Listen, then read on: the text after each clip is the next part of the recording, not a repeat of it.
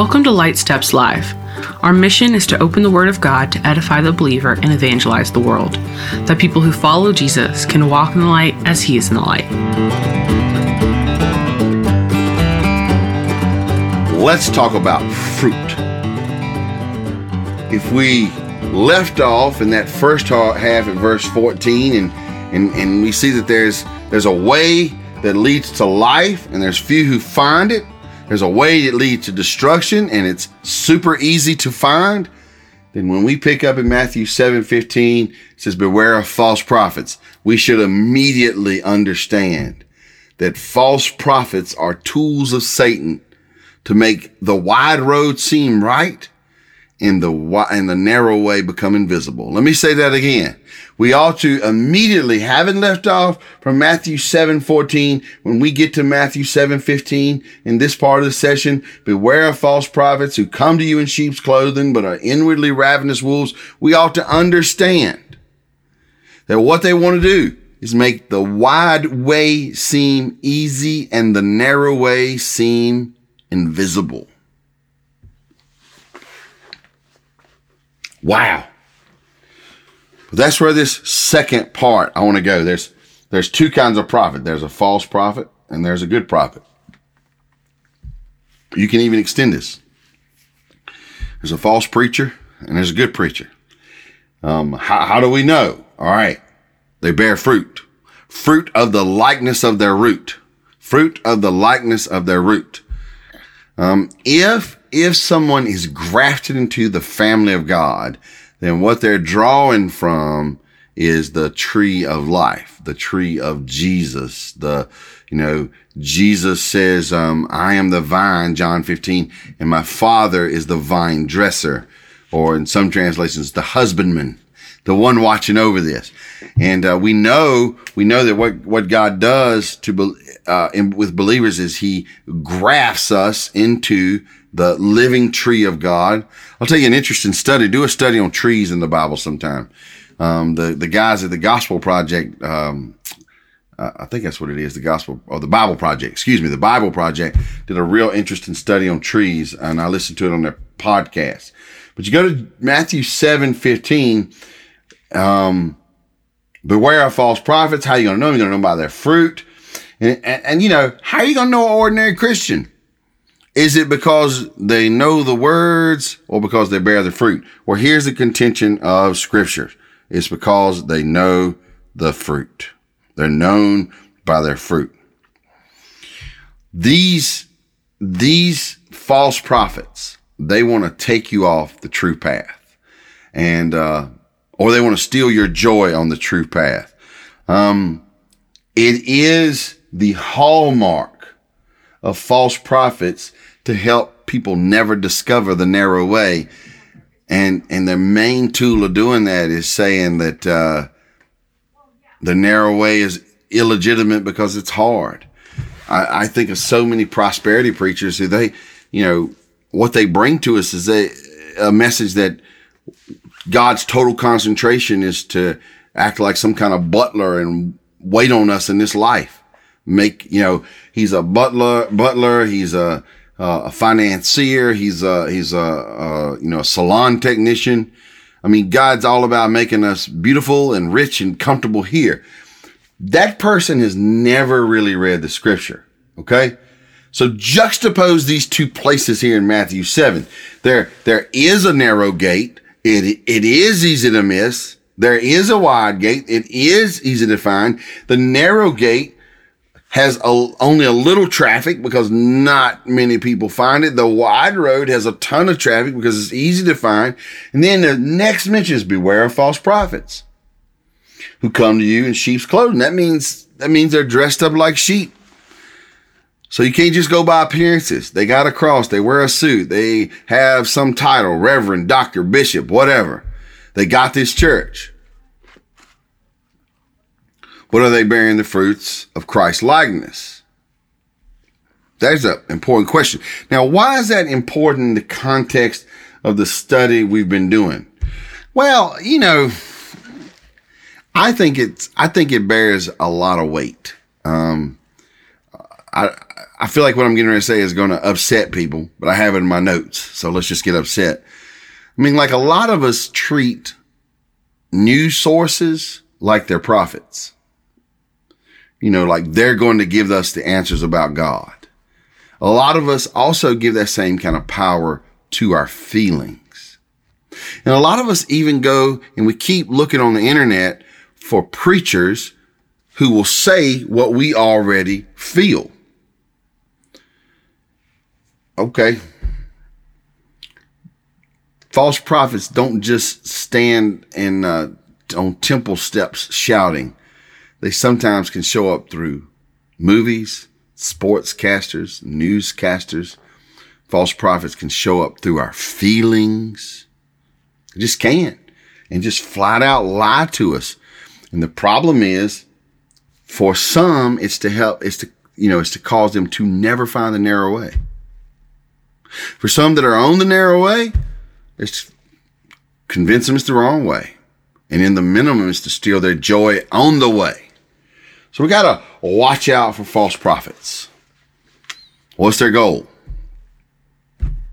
Keep us away from the Lord. I don't know. I can't remember. I want to say it was like the Warner Brothers cartoons, the Bugs Bunny ones, that group of cartoons. But I vaguely remember in my childhood, there was some wolf who kept trying to get the sheep, and he would dress up in, a wolf in sheep's clothing. And that image comes immediately to my mind. The funny thing is, God calls us sheep, and sheep are never pictured as being all that smart. And so, it's very easy for us to accept initial appearances. But the scripture tells us that in 1 Peter 5:8, that beware of our adversary, the devil, who roams around seeking whom he may devour. Now get an image of a wolf in sheep's clothing. What is he really doing? He wants to devour. Amen? He wants to devour. So beware of them. All right. Now, how can we investigate them? Is it just appearances? No. Jesus says point blank, a tree is known by its fruit. I was having a discussion today with one of our interns, and we were talking about how he's young and I'm not, and we were talking about how we were continually learning how not to trust our feelings. And I was telling him, I have these sayings, because I think in my life sometimes the biggest false prophet is my feelings. I have these sayings I'll remind myself. I'll say if faith does not direct feelings, then feelings will disrupt faith. Or if truth does not send my feelings, then feelings will sear the truth. I have a whole bunch of sayings like that.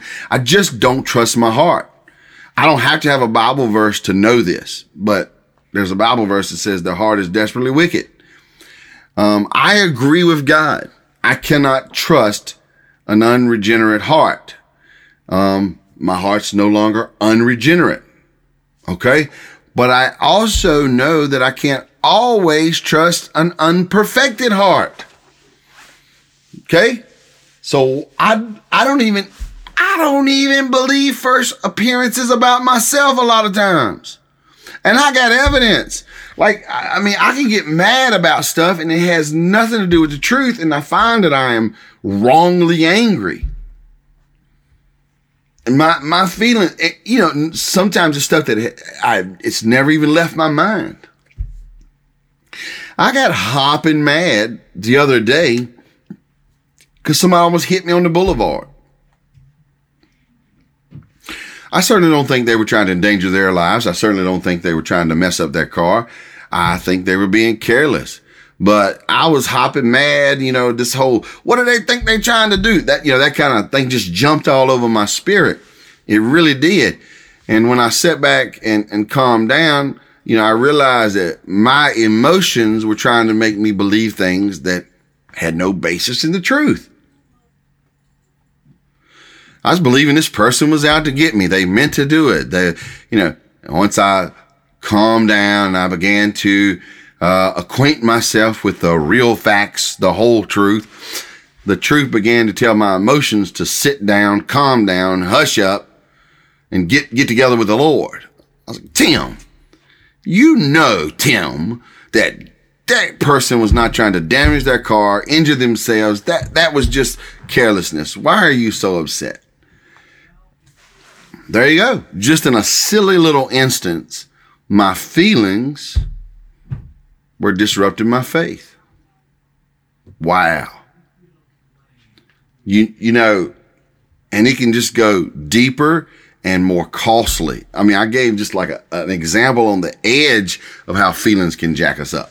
And they just flat out can. So Jesus says, beware of false prophets. Beware of all kinds of false prophets.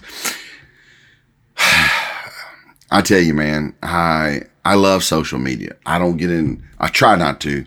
And I have very seldom gotten into arguments and stuff on it. You know, I put out what I put out, and I try to encourage people in the Word of God. I try to engage with friends and family. But I'm blown away on social media about how quickly people share so many messages from heretics. It blows my mind.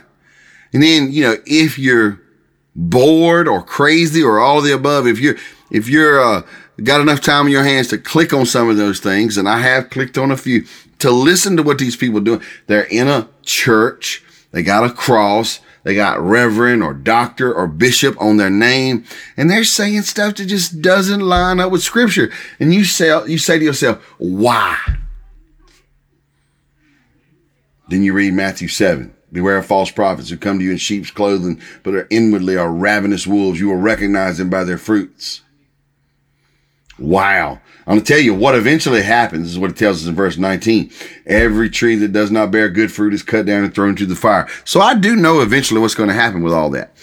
Well, political punditry, media madness, movie scripts, sitcoms, so many things, sports casters, the false narratives of political figures, on and on and on.